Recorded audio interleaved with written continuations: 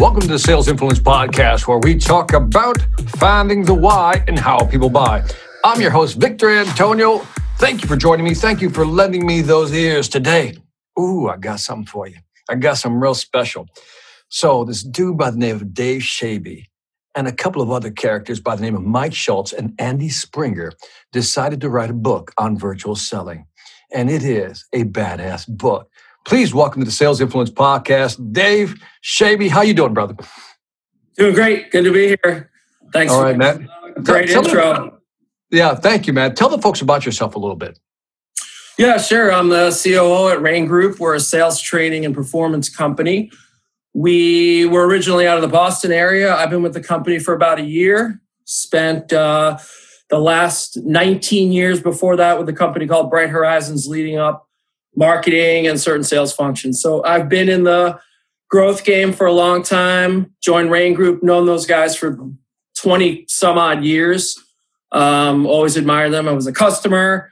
I was a guest in some of their courses and trainings, and eventually we figured out that I should be a part of the team. So spent the last year trying to catch up and learn everything, and it's been a good ride. And then COVID happened, and we wrote a book. So lots of stuff is going on. Now, I saw in the book that you guys actually started writing this 2 years before this all happened. So give me a little, what was the inspiration? If it started 2 years ago, what was the thought process back then? Yeah, I think the book, to be clear, the book is a mix of virtual selling and selling. And so some of the things that we talk about in the book are things that we've been doing all along. The sales process and how you think about rapport and how you think about making cases. Those things have been around for a while. What we have been doing and had been doing prior to COVID is really thinking about virtual delivery and the whole medium. And so, we'll confess to have not thought about writing a book on virtual selling. On March 1st, that wasn't our plan. But by March 15th, it was. And so we were able to quickly sort of think about, all right, what does the world need right now that we live in from a sales standpoint? It was clear that sellers were going to struggle a bit. And so we decided to take some of the things we'd already been working on, some of our sales tried and true methodologies, and then really convert into a book that brought it all together. One of the things I like about, there's a lot of things I like about the book. By the way, I'm going to highly recommend the book. And this is not a recommendation just because Dave is on the show. He wouldn't be here if I didn't like the book. When I went through the book, I was like, this is really good stuff. Because I saw other books on virtual selling, remote selling, distance selling, all this stuff. And I was like, there's a lot of anecdotal stuff here. You know what I mean? There's a lot of anecdotal evidence. It was like a lot of stuff was being repeated over and over again. And what I loved about your book was it went beyond the obvious. I always say that's when you know it's a mark of a good book. And throughout the book, you have these comparison tables. I forgot what the phrase you use, but it was like before and after, like face-to-face versus virtual. Comparison right. Table. Yeah, 3D, 2D. We use some of those terminologies, right? And by the way, we're going to get into that because I really love that phrasing. And so I'm going to recommend the book because I think, especially if you're in the enterprise business, this is the book. This is top of the shelf book at the top. And I've read several other books regarding virtual selling and those surrounding them. And this was probably, in that market space, the best book. And it's no BS, a lot of great data. There was a lot of aha moments for me. Like, you know what I mean? Like, I didn't think about that. Oh, I didn't know that. So let me just start, because there's so many places to start. But let me just start out with one simple study that you had, because I think this is really fascinating. There was a study of 500 buyers, and you said 82% of these buyers look up a seller's profile on LinkedIn. Now, I want to loop that in because people don't realize that that's part of virtual selling. Talk about, expand on that a little bit. Yeah, in the broadest category, you think about, how you build relationships and how you connect, right? So just let's use connect as the big category here. And so buyers and sellers are trying to connect with each other. In a virtual world, there's different ways, right? Think about rapport building, relationship building, and even how you learn about people. In a prior world, right, we used to meet and talk and go out to lunch and have all of these sort of organic interactions. And now you're really forced to think about things more proactively. And so the first thing that buyers and sellers tend to do now in learning about each other is figure out who this person is, look them up on LinkedIn. And what people are looking for is not necessarily just the facts. They're trying to make an emotional decision around whether or not this person is somebody who I'm going to get value from. See, that was it. That was it. First of all, the 82% was a shocker to me. Like, what? 82% of buyers? Yeah. But the whole thing of viewing the salesperson or viewing yourself as a salesperson as a brand, like an individual unit out there, is just totally a brain shifter. But to your point, in this environment, totally necessary. Yeah, agreed. And value is the key word at the end of the day here. Buyers want to get value from the seller, not just the product or the service, the person. And so is this person going to be able to advise, figure out things that I didn't otherwise know, help me and collaborate with me? The clues are sitting there in LinkedIn and in other spaces where you might operate online. And so think about that. Your buyer is evaluating that either consciously or subconsciously. I love that. And by the way, so now that we're moving in towards, help me make a buying decision, right? Can this person actually be consultative? In the book, you said something interesting. Like, I really read the book, man. Like, I took like I can tell. I can tell. And then you talked about, and this I thought was cool the way you did it, because it was a sign of respect and also a sign of evolution. When you talked about Mac Hannon's book, Consultative Selling, which I'm just a fan of, right? I think that guy was way ahead of his time. But you talked about that it's not that consultative changing itself is changed, it's evolved. Add some flavors to that. Yeah. And so, I guess there have been articles of some renown that have said the consultative selling is dead. And there's a whole, sort of wave of emotion behind all of that. Look, in our estimation, and this is really, I'm paraphrasing some of Mike Schultz, my partner and co-author's words here. It's an evolution, but really think about it as the emergence of a consultant seller. And the consultant seller is the type of seller who is willing to challenge the buyer, willing to think about things that are happening in the buyer's world that are beyond the sale, the product, the service, and to help the buyer see a new reality or some opportunity that didn't otherwise exist. If all we did was take orders, find out what the needs were, and sell, that would sort of put us at a certain level. But the idea that you can be consultant-like and help the buyer see some opportunity and some new reality beyond the problem they show up with, that's where that sweet spot is. And in a virtual world, you can double down on that now, because some sellers are just able to barely show up. They're barely in the category of solution selling, right? They're barely there because they're just struggling with their tech. They're struggling with the 100 other things that are distracting people. They don't know how to engage in a meeting yet. They're behind the curve. And so if you can both be an effective virtual seller and a consultant, then all of a sudden the interest level and the success has a doubling effect and a really an interesting opportunity for all.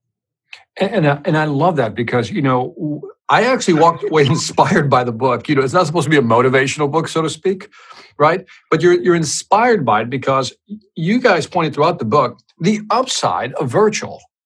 Everybody's wowsy, woo-woo. I can't be in the room with the person, therefore I can't sell.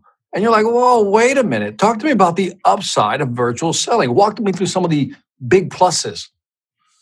Yeah, I mean, it's interesting. We're trying to take the optimist view here in terms of there's opportunity, and it sort of goes along with what I just said, which is if we tried to solve sellers' problems, we'd teach them how to use Zoom and walk away, right? And so to the extent that there's opportunity here, the two big ideas that I'd like to bring forward are, number one, the idea that the pack is going to recede a little bit. So those who can emerge from the pack are going to have way more distance. Your ability to differentiate in a virtual world is greater because the pack has started to, or initially did have a bit of a problem even showing up. So that was point number one. Point number two is there are certain parts of selling, certain types of case making, certain things that you can do that actually work better in a virtual world. So, for example, if you are doing a discovery session and you're doing it live and you're in a conference room and you're trying to gather information, more often than not in a complex sale, just getting information, having a good whiteboarding session, just the complexity of the whole thing tends to have a watering down effect. Time works against you. You don't have the data. What you can do in a virtual setting is ask for the data in advance and use a lot of polling or different techniques, or even just simple, hey, I'm going to send a survey out. Can you throw this out to 15 people in the company so I can gather information? It's a lot more natural in a virtual setting to do that. Number two, in a virtual setting, when you're collaborating with somebody, whiteboarding is an obvious play. And so you can put a really nicely structured ROI session together, for example, using whiteboards and using tools that actually really engage very well. And so using the medium effectively for certain parts of case making and information gathering, you are at an advantage virtually because it's tighter. And there's techniques that you can use or that are quite effective and draw the buyer in. Those are the things that I think are pretty obvious to us, and there's others as well. But would be interested in not obvious to us, man. Obvious to the Rain Group, apparently, because I'm telling you, you mentioned this to people, go, I never looked at it that way. It's just a paradigm shift, right? The whole thing about asking for questions before you go to the meeting. By the way, also think of the fact that you're actually recording the session, and now you can share it with your colleagues who might help you in the sale. There's so many advantages. Anything on that? Yeah, I mean, I think of things that travel, right? So when you're dealing with complex buying groups, and we all have had the frustration of, you have your champion, you're selling to your champion, and all of a sudden, whatever you said in the meeting that was gold, whatever deck that you produced, whatever artifact came out of that meeting has to travel a couple of layers to a CFO or some other decision maker, and it gets knocked down and you don't quite know what's going on. So the recording of the meeting, the ability to co-create slides and annotate on those slides and put together a really tight sequence in a very short deck that can travel well because it feels more conversational and less produced. Imagine if you get a one-pager as a decision maker that's got notes on it that are neatly done, and this is the output of a meeting, and it's got some real merit to it. It travels well, right? And so the idea that you can create these things in a virtual setting, the recordings, the artifacts, the co-creation, and imagine that stuff a couple of layers away from you. Now, clearly you'd want the meeting with that person, but they're going to look at something too. So I think it's not idealistic. Those things really do happen. And we've heard that the recordings themselves are just awesome to have. Yeah, I don't know if you knew this, but I wrote a book on AI and sales, right? And so I have a podcast. And so I interviewed, and it was a CEO of, I forgot the name. I want to say it's People.ai, but or Chorus. It could be that. But one of the things that shocked me, and this ties back into what you're saying, is that he said only 5% of the conversations actually make it into the CRM, which blew me away. Right. Because now with the recording, we can put that into the CRM and do some sentiment analysis or something on the thing and get more data. Any thoughts on that?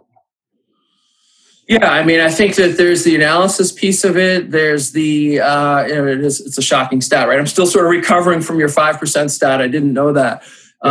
So yeah, to the extent that a lot of this is in people's heads and you want to have good analytics and a good ability to think about, how do I navigate that next step? What really was important? I have to distill. I only get a certain amount of time and space. I've got to distill the next conversation down to a headline. What do I want to achieve? What is going to drive the decision? There's all those clues and factors, and you can get lost in the sort of messiness of having a 2-hour meeting and not necessarily having perfect notes. So, yeah, I mean, I think that's what drives it. Yeah, I think this would be interesting. Now, in the competency part, you had something in the book. You guys had something, and you listed 4 things for competencies in this new sales world. And I'll just let me list them all out, then we'll talk about them. You got to be more strategic, more deliberate, more focused, and more proactive. The one I thought, the 2 were interesting to me were more strategic and then more deliberate. Talk to me about those 2 things if I want to be successful in selling. Sure. So let's start with deliberate, and let's use rapport as an easy example, right? So rapport, you walk into a meeting, you're in a live setting. You have the organic space where you can meet people, you show up, you've got coffee, lunch, etc. All the things that happen would enable a good social seller to build rapport without really even thinking about it. Do people really think, let me think of my top 3 rapport questions before I walk into this office, right? You just have a conversation, you meet people, you talk about families, kids, hobbies, the weather, and all of a sudden, you find some connection point and you've got a relationship, right? Obviously easier said than done, but you get the point. In a virtual setting, none of that exists. It's really, really hard to create space. And so the deliberate part of it is, I've got to make it happen, right? As the seller, now I have a new thing on my list, which is if I don't create rapport building space, it's not going to happen. We're going to have these stiff meetings where, I'm charismatic and all of that, but I'm not learning anything about my buyer. And so techniques like, hey, decision maker, you mind sticking around for a couple of minutes afterwards? I'd love to just talk about something that happened in the meeting. And you get a one-on-one, and then you can say, hey, I noticed, can you give me some advice? Oh, and by the way, on your LinkedIn profile, I see you went to the same school as my friend, whatever, right?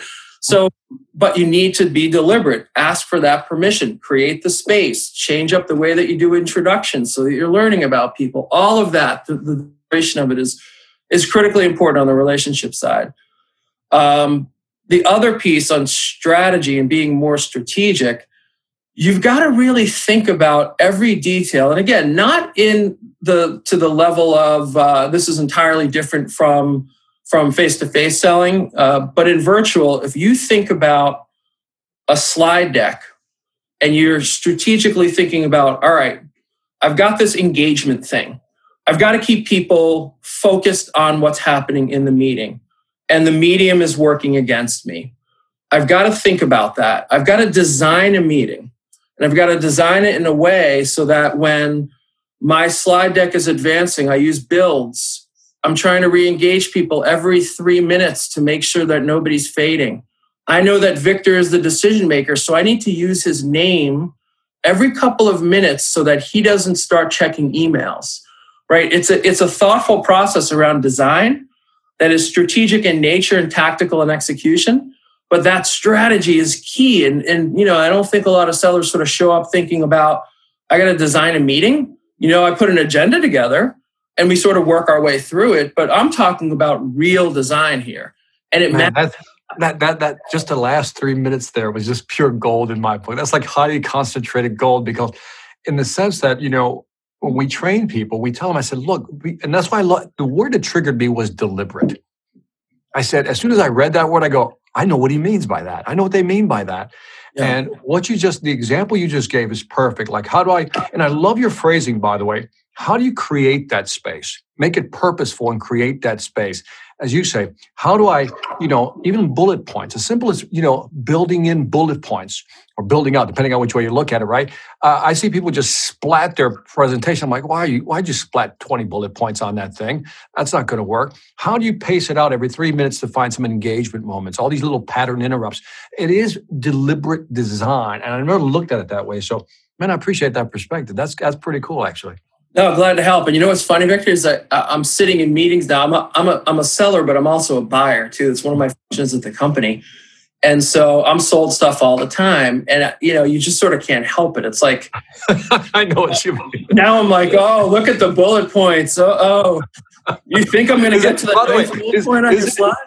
Isn't it hard to turn off that judge inside your head? I know, and I feel horrible because I would not appreciate being on the other side of that. It's just there's a neuro synapse type thing going on.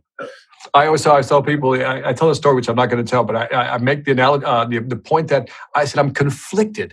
Part of me as a buyer is going, "Oh, I know what you're doing to me."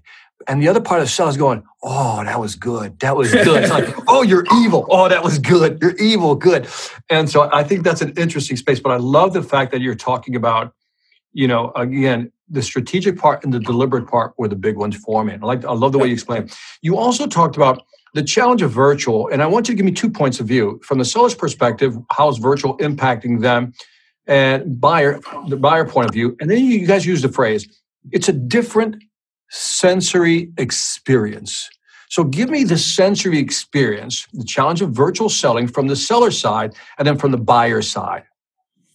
Yeah, so you had mentioned it earlier in the conversation about some of the research that we did that led into the book, and we talked to buyers and sellers, over 500 in combination, and we asked a lot of questions around the things that were driving decisions, the things that they were failing at, succeeding at from their point of view. And what was interesting for us is sort of matching up the buyer-seller overlay, right? What do buyers want and what are sellers good at, right? Things like that, which led to the focus of the book. So you think about sellers, right? From the seller point of view, engagement was easily the number one thing. I can't keep people's attention. This media, I mentioned it before, this medium is working against me. My tech is terrible. My overall vibe and feeling is just way lower than it was when I had live meetings and I could show up and I could, tie the tie or put on the best clothes and sort of be sharp, right? So that sharpness is gone, and therefore the engagement from a seller's point of view was really tough. From a buyer's point of view, the things that bother them and annoy them, technology, number one. Not even close, right? Number one. So I get on a meeting and we spend 10 minutes trying to get everybody's sound and lighting and all that to work, right? Everything that prevents a meeting from happening in a professional way. And then what buyers said in terms of what sellers are not necessarily successful at in a virtual world, simple things like needs discovery. Simple, and I say simple knowing that there's books and volumes written about these things, but I would imagine that in a non-virtual world, sellers would not make the same claim, that a needs discovery session is not something that they would notice is going poorly, right? So needs discovery and, certainly the idea that the buyer is looking for good ROI information, good cases, and it wasn't happening. It isn't happening. And so sellers and buyers gap, the biggest gap of anything that we found was ROI, right? The buyer wants to see ROI. The seller is not providing it in a virtual selling in the way that they need to. And the number that are close, but that one is easily number one. That's interesting. I was listening to a webinar the other day, and I apologize because I don't remember the guy's name, but I think it was from Gartner, and he said something interesting when he was talking about sales engagement platforms, and he said something to the effect that buyers are evolving faster than sellers are evolving in terms of catching up to how they buy. And that the reason these sales engagement platforms exist is because there's this gap, and that's the gap filler, because it allows them more tools. And so you just triggered me when you said that, because I think it's really interesting how the 2 points of view are coming to an interesting head. I think sellers today, because they're not in the room, Dave, they're feeling that insecurity, that anxiety, because it's digital, man. It's binary ones and zeros, analog gone. And I think they're having a hard time, or I think they're using it as a justification for not closing deals because I'm not there. And so talk to me about that. What are some of the excuses these salespeople are putting up now that you're going, I don't know if I buy that. Give me some myths here. Yeah, great question, because some of this is just anecdotal. What we hear is we talk to people. I was at a sales meeting the other day. We've been doing a couple of sales meetings to just sort of check in on, how are you doing? I love seeing a whole group of sales folks show up in the Brady Bunch style. And immediately the first thing they say is, how's my lighting? Right? How do I look? Right? And so by the way, for those too young to know what he's talking about, when he says Brady Bunch style, there was a show called The Brady Bunch. Here's a story: a lovely lady and a guy, three lovely girls and three lovely kids, and they would show all these little thumbnails of all the kids and everything on one screen, which you see on Zoom. Anyway, FYI. There you go. The myths, right? So I just ask questions, what's going on in your world? What's going on with buyers? And, how's it going for you? And, I think there's still the fatigue, as you mentioned before, of these meetings are just hard to have, right? I can't keep people's attention. If I get 5 people, I'm doing an initial discovery meeting and I have a little group that's a buying group, and we're not that familiar with each other. We're not into the depth of we're building a case, but even those first 2 meetings, I see people fading out. They're turning their video off. They started with video on, one had it on, one had it off. Like, how do I get this tight? And get a really good meeting to happen. So I think that there's still a number of people who, when you say the myths, it's just like, I don't even know how to run a meeting in this medium that's effective. Forgetting about value prop and all the things that you need to do. It's the meeting management itself. So that's still a problem that people are sort of folding the tent on, which is it's the buyer's fault. Like, if you show up to a meeting, can't you put the video on so I can talk to you and see you? And I always ask for the video on. Well, my response to that is, in your invite, did you say, I'm video on, it would make for a better meeting? Does that work for you? Right? It's a simple sort of ask. And by the way, few people are going to say no. I've had it. You know what I mean? The majority are going to just say yes, of course. Let's do that. By the way, you said something interesting, and your phrasing is very interesting because it's almost like a juxtaposition, almost like a contradiction, but not, is that you got to make space in the conversation, but you got to keep the meeting tight. I mean, if you think about those two phrases together, you know what I mean? Because you got to do more within less time because of what you talked about engagement. Let's hit on engagement. Let's kind of go that way, because what is that friction? And I think you guys had some studies on engagement points, like the maximum number of people in a meeting, so forth. Yeah. Yeah, there's two major points around engagement that are worth talking about. So one is something called the engagement threshold, which we talk about in the book a lot. Engagement threshold is essentially the level at which you either lose or gain somebody's attention, right? And in a live meeting, the engagement threshold is X. Wait. Yeah, so don't give the answer. All right, so if you listen to this podcast, I want you to have in mind, what do you think the engagement level is for the number of people you should have in a meeting? Have a number in mind. Dave, sorry. Just want to give him a little game of fun. No, that's okay. No, good showmanship. I get it. So we are engagement threshold. We're at a certain level in a live meeting. In a virtual meeting, the engagement threshold is higher, meaning you have to do more to keep somebody's attention in a virtual meeting. And when you start to lose them, right, in order to get them back, you have to go through an entire re-engagement process. So we have a rule that is the 33 rule. And so 30 seconds to gain attention and 3 minutes to hold it. And then you have to repeat the cycle. And the second part of this engagement piece, and we'll talk about engagement strategies in a moment. The second part of this is called the Ringelmann effect. And the Ringelmann effect is essentially the multiplier that says the more people in a meeting, the higher the engagement threshold becomes for any individual, because of, essentially the social element of, wait a minute, there's 14 people in this meeting. I'm not going to speak at all. I'm fading. I'm checking emails, right? By the way, I got to pause you on this, because when I never heard of the Ringelmann effect till you wrote it in the book. By the way, just that plus the engagement piece was like I said, gold. But when the Ringelmann effect, the best way to look at it is, and I did a small little podcast on this, David. I don't know if you just on that. It's two people playing tug of war, pulling on a rope. But if you add more people on each side of the rope, everybody contributes less. Kind of a Ringelmann effect. The more people involved on pulling the rope, everybody contributes less. And what Dave is saying, because it took me, and I'm only repeating because it took me a while to wrap my brain around what you guys were saying, is that the more people you get involved, the more people kind of pull back because they don't see themselves needing to contribute as much. So which means absolutely. There you go. Go. I'm sorry. Absolutely. Yeah. I mean, think of, there's plenty of analogies. Think of the projects you did in college when you had, 8 people on the project. There's always one person hiding and there's always one person leading. And, if you had 10 people, there'd be 2 people hiding, that kind of thing. And so you get these meetings, and it's all good intentions, right? We're not trying to demean anybody. It's just human nature that if you're in a virtual meeting and there's a lot of people in the meeting, you're going to be less engaged if you are a person who's apt to be disengaged easily.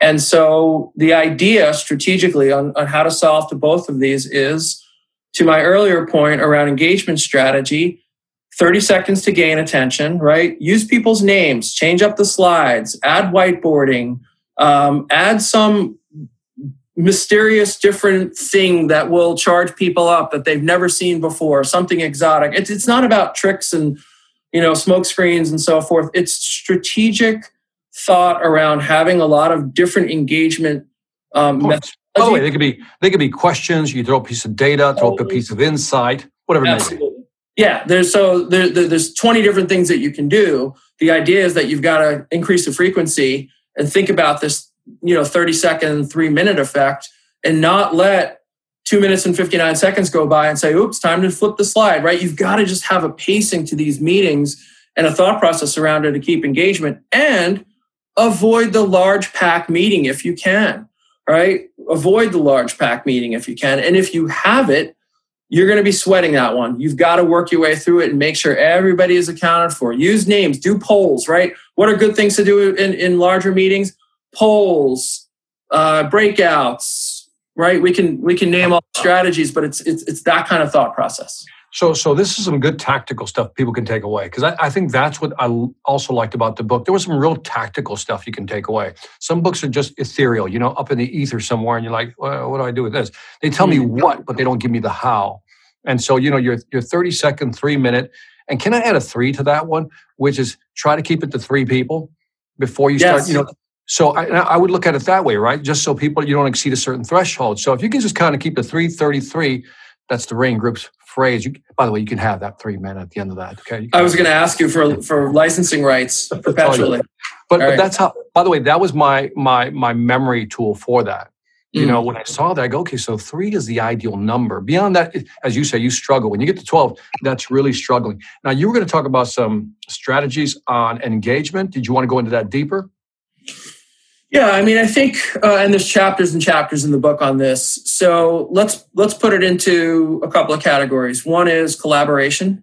And so collaboration is the ability to draw your buyer into the process and co-create something.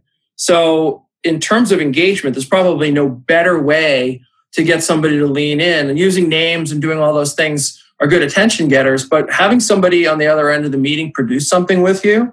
Let's whiteboard this together. I'm going to annotate right on the slide. Let's do it together. Tell me what to write. How did I do? Right? Creating a case for change with your buyer collaboratively is probably the best way to not just get their attention, but to get their buy-in. And so, to the extent that that's an attention holding exercise, it belongs right in the middle of the sales cycle, right? When Can I add something? Not to interrupt, but I just want to add. No, please do. There's people out there who maybe never use Zoom, but there's a whiteboarding effect. But there's different ways you can whiteboard. You can connect your iPad and do whiteboarding from one side, or you can do it through the screen sharing. If you're a salesperson, here's what I'm going to recommend. I'm sure Dave's with me on this, is you just got to practice this before you do it live. Just practice it. And by the way, we were all clumsy at one time or another when we first played with it. So learn how to use, again, the whiteboard. What do you think, Dave? Yeah, 100%. So 2 quick things on that. One is I was at a sales discussion the other day with a team, and no one had ever whiteboarded before. And their immediate thought process was, what's the best whiteboarding tool? And my answer was, don't care. Whatever tool works for you is the answer.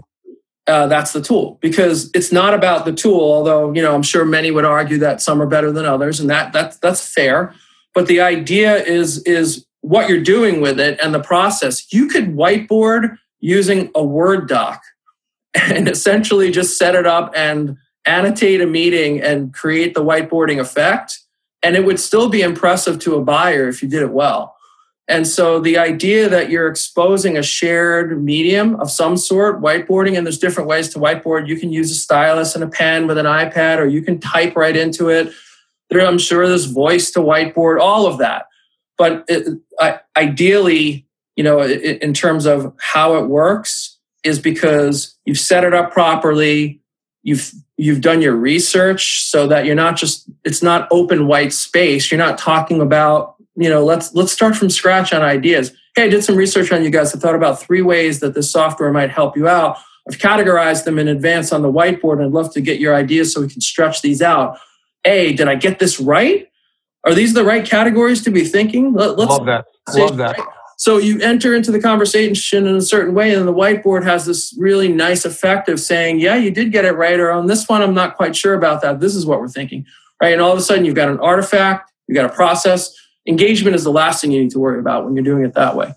Yeah, and by the way, I'm stating the obvious. You've shown the customer you've thought about their problem, and two, you've picked a point of departure for the conversation, which is really the toughest part, right? How do you get people to actually conversate and do that? That's really interesting. I like that. I like that. By the way, you had another stat in there that I was like, whoa, okay. The fall of B2B. And the numbers were, in 2015, there were 4.5 million salespeople. And that dropped by 1 million to 3.5, I assumed, in 2020. It's like a 4% drop, whatever the number was. What's going on? What is going on? Well, I think, and just to clarify, the number of salespeople. So there's a lot of buying that can happen more efficiently, right, through the web, right? There's sales engineering. There's all these different sort of secondary, we'll call them secondary for the purpose of the discussion, functions that sort of wrap around the purchase. The commoditizing of it makes the salesperson's job sort of less and less because of the web and because of all these things that can create efficient buying situations for certain buyers. So it's not that there's less buying going on. There's less formal selling in the way that it used to happen. But I do think that the place for sellers is to be the organizer of all of that, and don't let it become commoditized. Don't let it get to RFP. Don't let the purchasing department dictate the purchase, right? There's a proactivity that has to happen there. So I'm not sure if that totally answers the question, but I think it's an interesting trend. Yeah. But I like what you said is that the buyers are still buying. It's just how they're buying. Yes. And I think it's interesting, just as if we zoom back and look at the market, anything that's commoditized, let's look at the lower end of the commodity spectrum, all that stuff's going to go online, right? But as you move towards the complex sale, I think salespeople talk about the evolution of consultative selling, right? That becomes more important. And tools like virtual selling, these tools that we're using, make you that much better to deal with those type of sales. That's kind of how I would kind of parse it. No, I agree. Okay. Yeah. So you had also the winning factors, in a presentation. Educate me. You talked about collaborate with me and then persuade me that we could achieve this win. Yes. And so I thought the educate and collaborate was kind of an obvious one. But what do you see that's missing today? Okay, so now let's just kind of reset this. Everybody's read your book, right? Awesome book. Salesperson going, I read the book. Now what do I do? Okay, I know I got to get a nice studio, right? Or at least a nice lighting, camera, whatever it may be.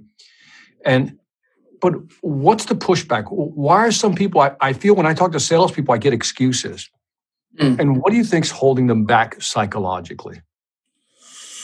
Yeah, I mean, it's a heck of a question. So anything I say is probably a theory because I haven't studied the psychology of what's holding people back. And, but I'm sure you have an idea. You've been around. I'm sure you're starting to get a sense of what may or may not be happening. I guess that's what I'm looking for, really. What do you see? I agree. And I don't know. So we've talked a little bit about the difficulty of the medium and the medium being just a hard place to operate in. But I think to some degree, what I'm about to say is general of all sales. And that is making so sellers, in my mind, are trying to create change, right? Change agents. And so you are trying to convince a buyer that they need to do something differently than the status quo. And you need to convince them, A, that situation exists. There's a good rational reason why. And then beyond that they should do that with you as opposed to anyone else. And they should do it right now. And that if they do that, there's going to be a result that has really solid ROI. And so we call that at Rain Group going from a current state to a new reality, right? Trying to bring people from status quo to something that you're developing. And I alluded to it earlier, and I think, part of the salesperson's job is to help create that new reality for the buyer so that it's not just I'm solving an obvious problem and I'm going to tick the box. So we, the buyer, know we need software because we need to do this, and I'm going to look at my category and evaluate them, line them up, put them in an RFP, check off functionality, and whichever one I like the best and has the best price I buy. That's not a new reality scenario. That's just problem solving. And so the idea that you can stretch this and create some story, a story that talks about a storyline that suggests that there's so much more that can be done. Or if you're still staying in the category of solving a problem, that you alone have the solution that differentiates and is going to make sure it works, right? Failure is pretty common when it comes to purchasing certain products and services. So to develop that story is complex. To develop that story virtually, there are some tools that we talk about in the book, a buyer change blueprint, right? Helping to build a case for change through a series of interactions and having that case show up well. We're talking about literally a one-slide case that can travel and that can tell the story and that covers all the things that I just discussed is possible. That's one of the nice things about the tightness of virtual selling and the way that you can present things. But that opportunity, like what could happen in the future, it's that blueprint for change that sellers can develop that'll really stretch this from sort of typical selling to a totally different place. Are you seeing, and we'll go back to the tight comment, are you seeing an ideal time? And I know this is kind of, it's anecdotal, as you say, but is there an ideal time for a meeting? And I know it depends on what stage we're at in the sales process, but are you starting to see a time where attention spans fall off or something of that nature? Anything like that? I confess to not studying that. I don't have data, so I don't want to make something up in that regard.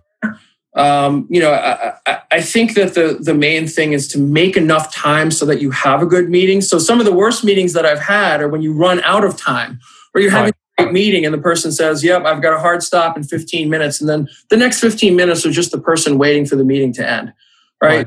So, I don't know what the right time is. I'm sure there are studies and maybe we can comment later on that. But I just think add extra time so that you can keep the meeting, the engagement going enough, but that you don't lose people for the last 10 because they got back to back. Yeah, I'm starting to see, like this shrinking of time that they're willing to allocate. And I think 30 minutes seems to be the sweet spot. Totally anecdotal, right? Because I think they're saying make your case in 15, 20 minutes and then 10 minutes for questions and answers. And I'm wondering if the data one day will come out and say, you know what, if we plan around that, then we can execute more efficiently around that. Just a thought. I interviewed another, John Barrows. I interviewed him last week. He's worked at a lot of companies. Good guy. Great interview.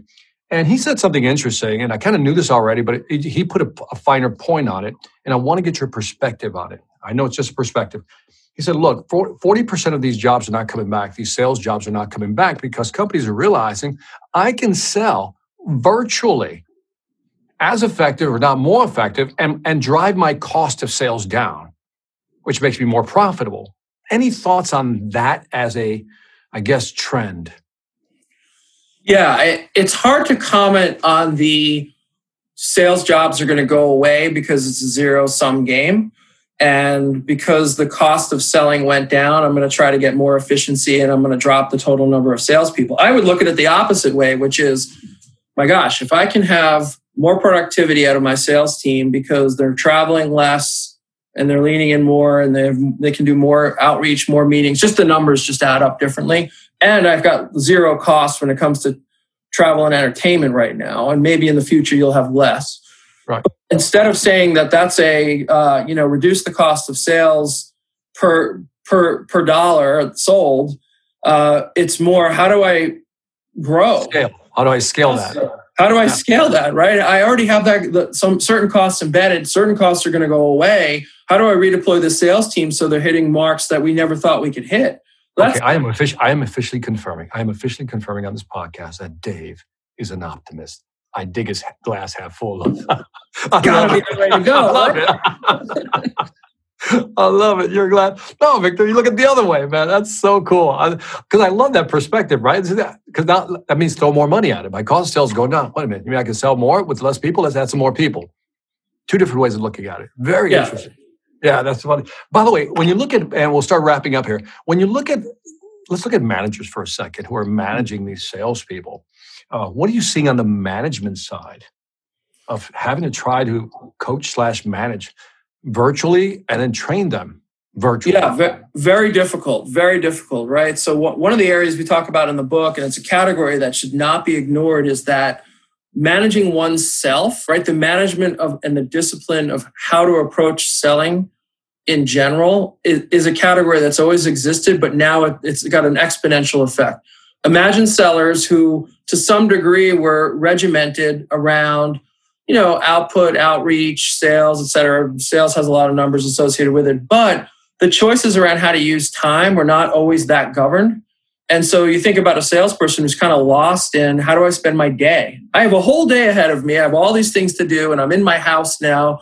And, I can start doing whatever I feel like doing because I control it.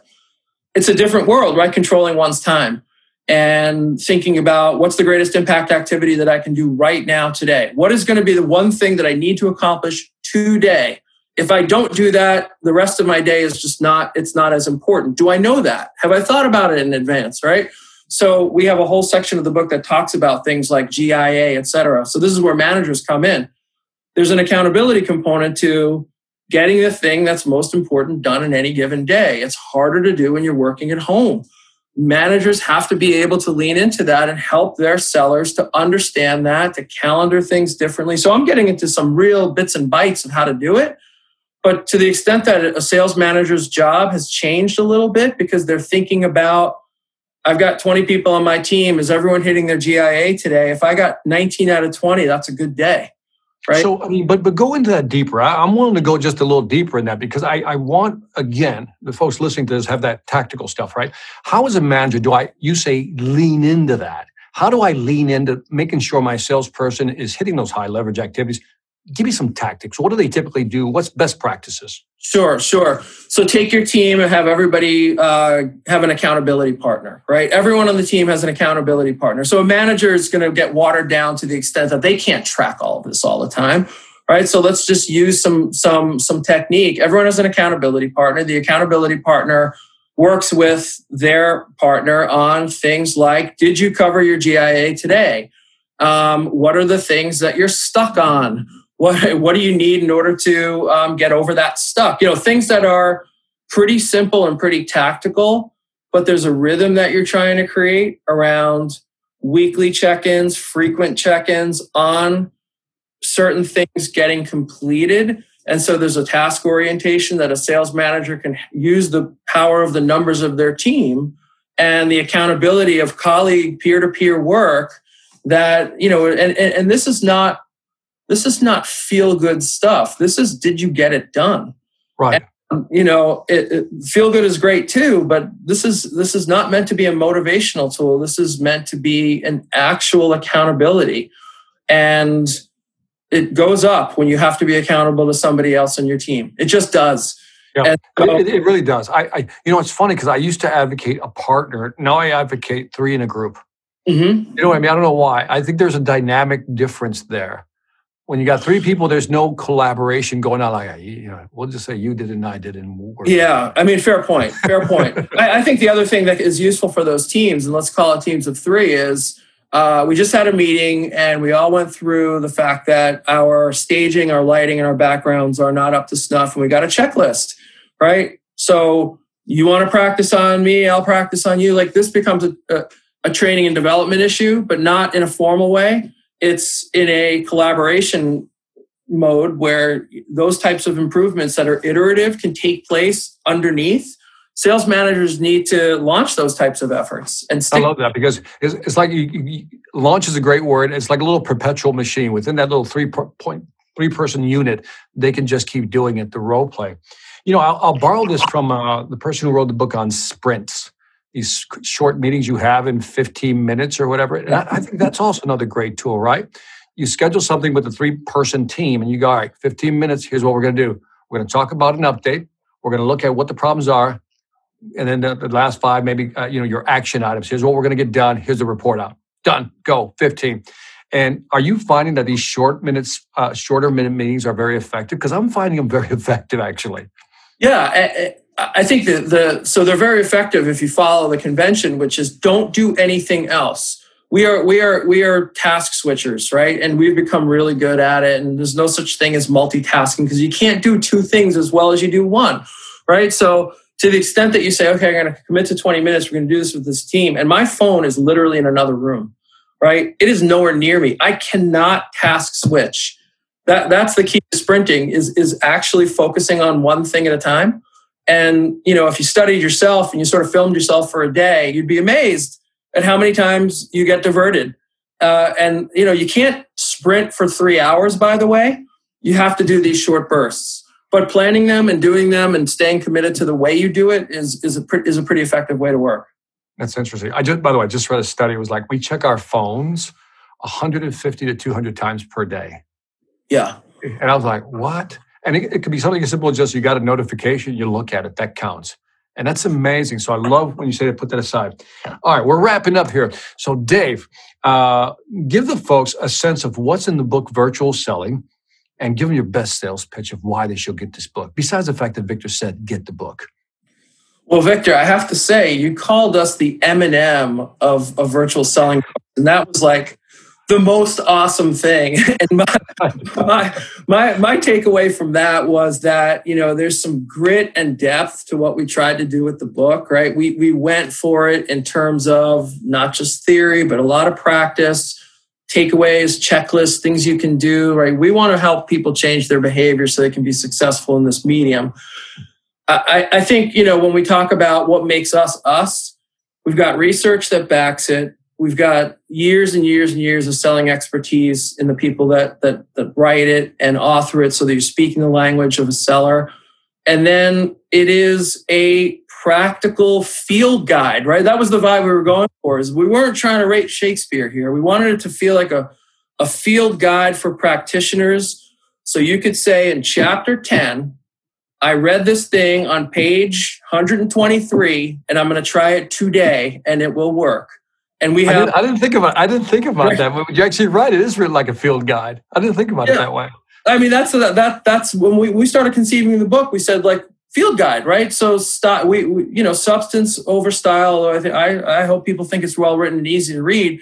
We weren't trying to write a novel. We were trying to write a field guide. So the field guide component of this, we believe, and this is the final pitch, that if you read the book and you follow parts of it, any of it, one thing, that it's going to help change your behavior, your fortunes, and that there's a really big opportunity out there for people who are willing to change. The opportunity is what drives it. And so we're excited by that. We're hearing good feedback, and any way we can help, that's what we're here for. Yeah, it's a great book because, again, I didn't detect a lot of fluff in there.